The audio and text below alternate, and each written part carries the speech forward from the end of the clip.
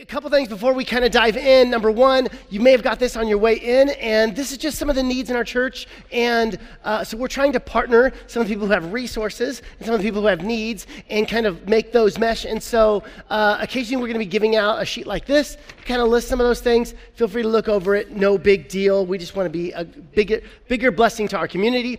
Also, small group signups start next week, so you'll see that as you head in and head out next Sunday. And then next Sunday is the finale of this You, Me, We series, and we've got some great stuff planned, so do not miss it. I want to see if we all had similar childhoods, okay? A little playground rhyme. Join me if you know it. Katie and Tommy sitting in a tree. Kissing. First comes love, then comes baby in the baby carriage, right? So we grew up at the same school. That's great. So this was the first way of the ways I started to understand the timeline for happily ever after, right? It was first comes love, then comes marriage, then comes baby. That's what I thought.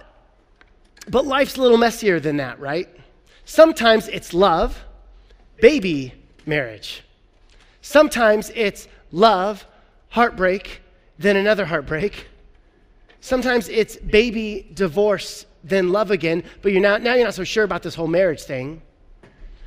Us as kids on the playground, we were right, and we were also so wrong because we hadn't lived yet. We didn't understand the depths of our hearts, nor the depths of our heartbreaks, but God does, and God is for you. No matter what is in your past, no matter what has happened to you, no matter if you're single or if you're married or if you're divorced, God is for you, God loves you, God isn't mad at you. God's posture towards you isn't disappointment, it's love. It always has been, it always will be. God wants an ever-growing relationship with you. Now, when it comes to dating, attraction, we've gone a bit awry. Okay, I read a survey asking women in America if they had a choice between being incredibly beautiful or incredibly smart. The overwhelming majority said they would be beautiful. A husband who was, mad at his wife and lashed out in anger said some things he shouldn't have said. But he said, "How can you be so pretty and yet so dumb?" And his wife quickly replied, "I am pretty so that you will love me. I am dumb so that I will love you." This unhealthy focus that we have on our appearance, outward appearance, affects us in more ways than we know. It affects us predominantly in the dating phase, right? In looking and being attracted to the other person. And this is a cover from a magazine back in the early 2000s, and it's Michelle Pfeiffer. And Michelle Pfeiffer, famous actress, beautiful woman, and it says what Michelle Pfeiffer needs, and then if you just open the backside of that page, it says absolutely nothing. Now, a reporter got hold of the touch-up artist Bill for this magazine cover, and it turns out Michelle Pfeiffer did need something. Okay, here's the breakdown of the touch-up work. Clean up complexion, soften eye line, soften smile line, add color to lips, trim chin, remove necks, lines, soften lines under earlobes, add highlights to earrings, add blush to cheek, clean up neckline, remove stray hair, remove hair strands on dress, adjust color. It goes on and on. $1,500 worth of Photoshop to help Michelle Pfeiffer look better. See, we have too long based our standards on attraction and dating on something that isn't even reality. 1 Peter 3 says this: your beauty should not come from adornment, from outward adornment, such as elaborate hairstyles, the wearing of gold jewelry, or fine clothes. Rather, it should be that of your inner self, the unfading beauty of a gentle and quiet spirit, which is of great worth in God's sight. I can't tell Peter was writing this 2,000 years ago or 2 years ago.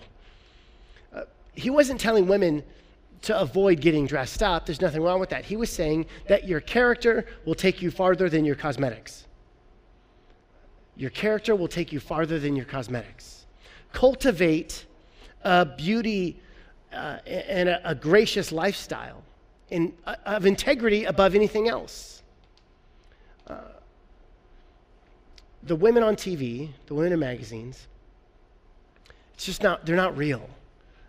Those images of women, that's not what they look like in real life. And this is why magazines like Us Weekly have this little section called They're Just Like Us. And it's this section where paparazzi have taken pictures of celebrities doing normal things. So they walk their dogs, they go shopping at the grocery store, and it's all these women and men who are just doing normal stuff, and they're caught candidly.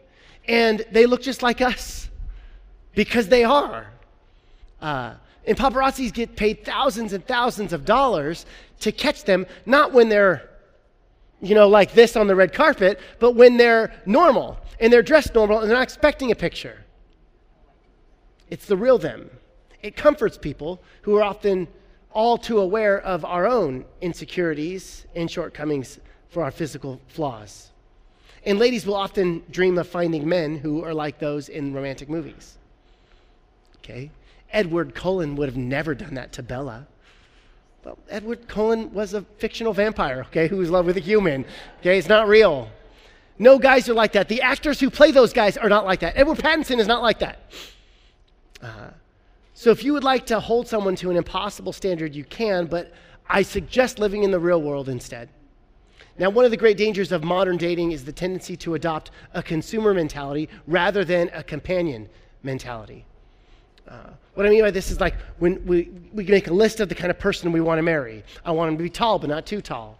Handsome, funny, charming, great job, solid income, very sensitive and strong, confident, but also caring, and he should, be tore up from the floor up, okay? Six-pack abs. Or, I want her to be shorter than me with these specific measurements. She needs to know how to have a good time. She needs to be into sports, running, hiking, traveling, saving money, and she's got to be into me. But this mentality causes problems from the start. You see, what's happening is you're trying to customize your order to get what you think is best for you. This is exactly how you order a burger or make a playlist. But this is not how you date. Why? Because we're looking for a person to love, not a product to consume. We're looking for a partner in life, not something to listen to for 30 minutes. Not something that's going to quench the hunger for a couple of hours. In their book called Relationships, Les and Leslie Parrott say the following. They say, if you try to find intimacy with another person before achieving a sense of identity on your own, all your relationships will become an attempt to complete yourself. When we enter romantic relationships looking to complete our identity, the relationship becomes a very selfish thing and it ends in disaster. If you're dating to complete yourself, it's going to end in heartache. If you're dating because it's fun, it'll end in heartache. If you're dating for your own sexual gratification, it'll end in heartache for you, and also you'll be leaving a trail of brokenness behind you. It's not honoring to God. It's not honoring to your future spouse. Look at what Proverbs 27 says. A prudent person foresees the danger ahead and takes precautions. The simpleton goes blindly on and suffers the consequences. Take precautions because our hearts are too precious. It's too valuable of a thing to give away flippantly. It matters. It's heavy. I read a story of a minister who was preparing to preach a sermon on sex. And his wife was a little surprised and kind of embarrassed by the topic. And she said, honey, sex is a private matter. Okay? Maybe pick something else. Why don't you preach that sermon that you've been working on about water skiing? You've been wanting to do that. And after a bit of convincing, he was convinced that the water skiing sermon was the way to go. Now, on the Sunday morning of that sermon, the wife was sick, so she stayed home. So the husband gets to church, and he starts studying, and he knows she's not coming, so he goes, I'm going to do the sex sermon. And he preached it. And that afternoon, some of the wife's friends from the church go and visit the wife because she hasn't been feeling so good. And they raved about the pastor's sermon. They said, it was great. He spoke with such vigor this morning. The other lady agreed. He was so eloquent. There was so much enthusiasm. And the minister's wife was puzzled. She said, I don't understand. Vigor? Enthusiasm? He's only done it twice, once at the lake and once at the river, and he hurt himself both times. Now, God designed sex and marriage, and they're good. Let's start with the beginning. Look at Genesis chapter 1. It says this. So God created mankind in his own image. In the image of God, he created them. Male and female, he created them.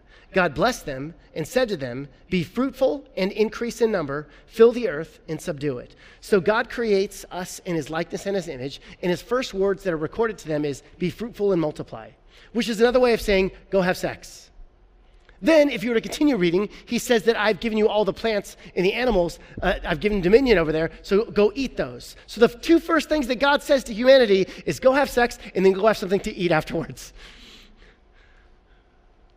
Our starting point is this. Sex is not bad. God created it. God designed it. See, God made us as physical beings. God made us as spiritual beings. God made us as emotional beings. And God made us as sexual beings. This is biblical truth. Now, the church in general has focused so much on the dangers of sex that we completely miss the beauty of the intimate life that God has showed us and shared with us in the covenant of marriage. The Bible talks quite a bit about it. But because of the dangers of sex, that's kind of all we've heard. Sex is dirty and bad.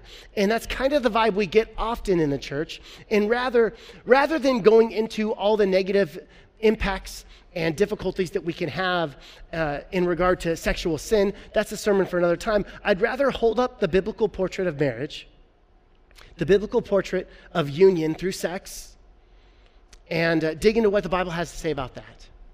Now, Song of Solomon is this ancient book of the Bible written by a husband and a wife, and sometimes the wife is speaking, sometimes the husband is speaking, and it's this alluring, erotic story. Filled with poetry and song. And if you were an ancient Hebrew, you had to reach a certain age before you were allowed to read it because of the erotic nature of it. And so we're going to read a little bit of chapter 7, okay?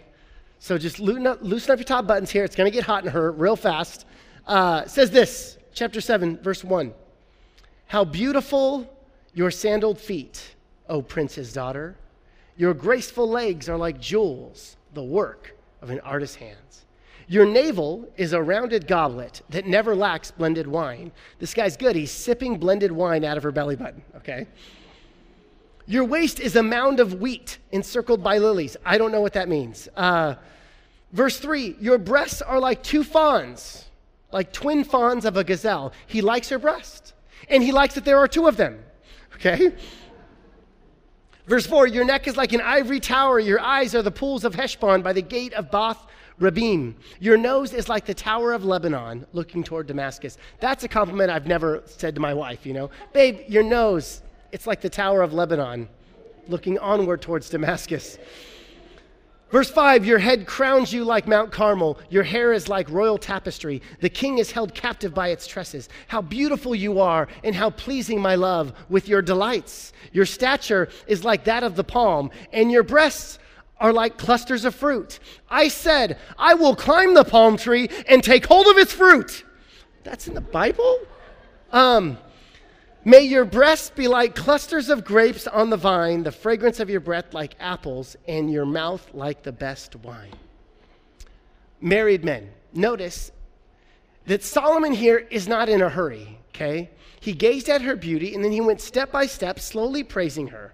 He took his time. He started from the bottom, went to her feet, and worked his way up, doling out praise in a measured, poetic fashion. He didn't say, "Ooh, your eyes, they're really pretty, and those breasts, That's not what he says. For some of you, married couples, you might feel like roommates and less like lovers. For some of you, you might feel like partners in raising your kids, but not lovers. And as noble as raising kids together is, intimacy, sex, is a key part of marriage, a beautiful part of marriage. Well, the fire just went out. It's not there anymore. That's because you haven't stoked it. Fires go out when you're not paying attention, if you're not stoking it constantly. I think every married couple, no matter man or woman or how long you've been married, you want a healthy, satisfying sexual life together. It's like this one couple, they're an old couple in their 80s, and they were at a coffee shop, and the old guy goes to his wife and says, do you remember that time 50 years ago when we went behind this building and we leaned up against that back fence and and she goes, yes, I remember it well. And the old guy kind of got a twinkle in his eye. He says, how about we take a stroll around the back, just for old time's sake? She's like, oh, Charlie, you old devil, you. So they go, and they're kind of looking around. They're kind of sneaking out. There's a police officer across the street. He sees these old guys going, what's going on over here? So he's, I want to see what they're up to. So he follows them. And right when the guy's about ready to make his move on this fence, they just go at it.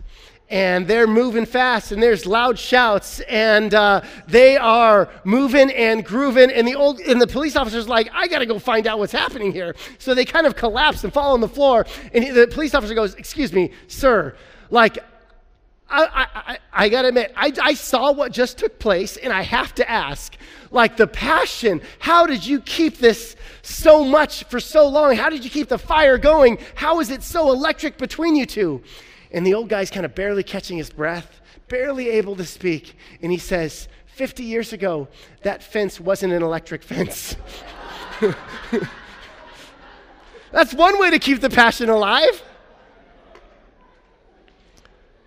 Just so we're clear, in marriage, you should be having sex with each other, okay? Statistics show that for 80% of women, they don't really need or want sex as much as a man. So that means, for most women, sex is not something where you're like, yes, I just can't wait to go home and have sex with my husband. For most, it requires sacrifice. And in sacrifice, even in sacrifice, you can have a good time. It can bring you together. In researching this week, I read David Snarch's book, Intimacy and Desire. David is a sex therapist, and he makes the point that in every relationship, there is a high desire partner and a lower desire partner. And he assures us that this is very normal. Some of you are like, okay, that's normal. And sometimes the high desire partner is the woman. Often it's the man. And the high desire partner may feel that the lower desire partner isn't into them enough, isn't giving enough. The low desire partner wonders why everything for the other person comes down to sex. And couples become frustrated with each other. They begin to question themselves, what's wrong with us? What's our problem? What's up with our relationship? We're too pooped to whoop. Now, clearly, this difference in levels of desires demands compromise and sacrifice on both sides. It will require agape love, self-sacrificing love, the kind of love that we're called to in the scriptures, that seeks to bless the others.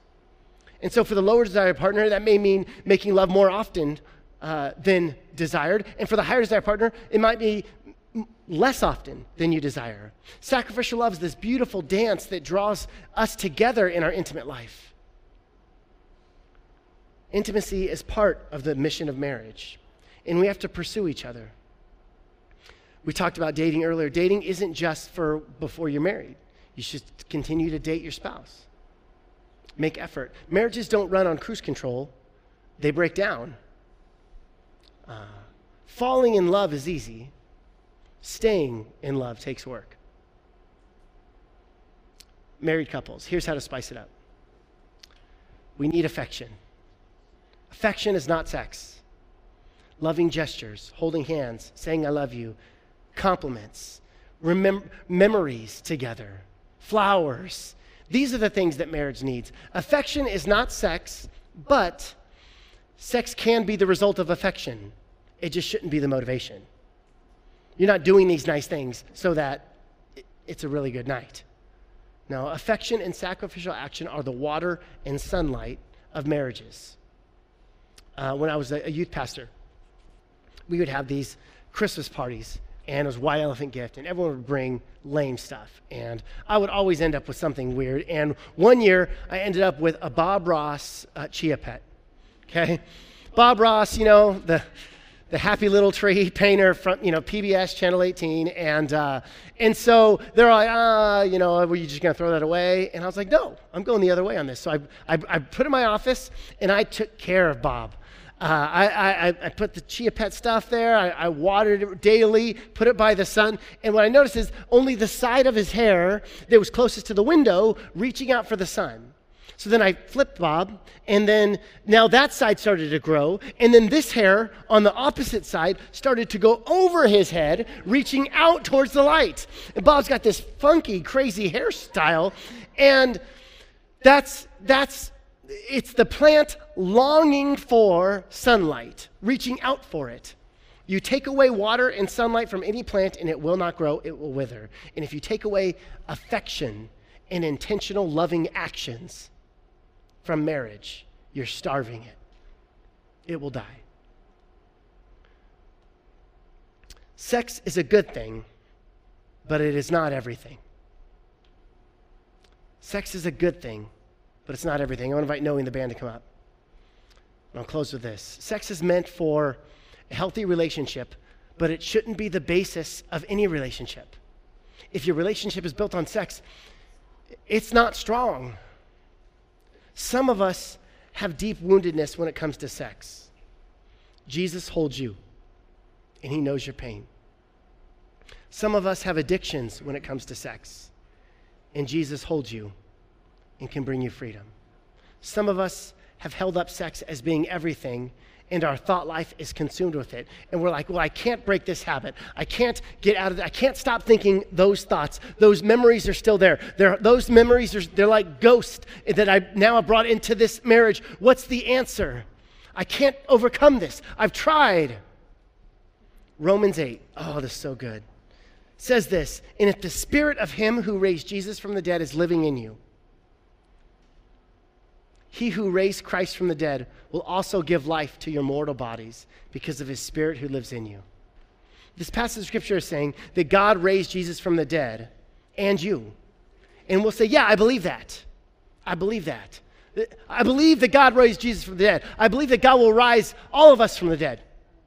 And I'll have eternity with him. And we believe that. We say amen.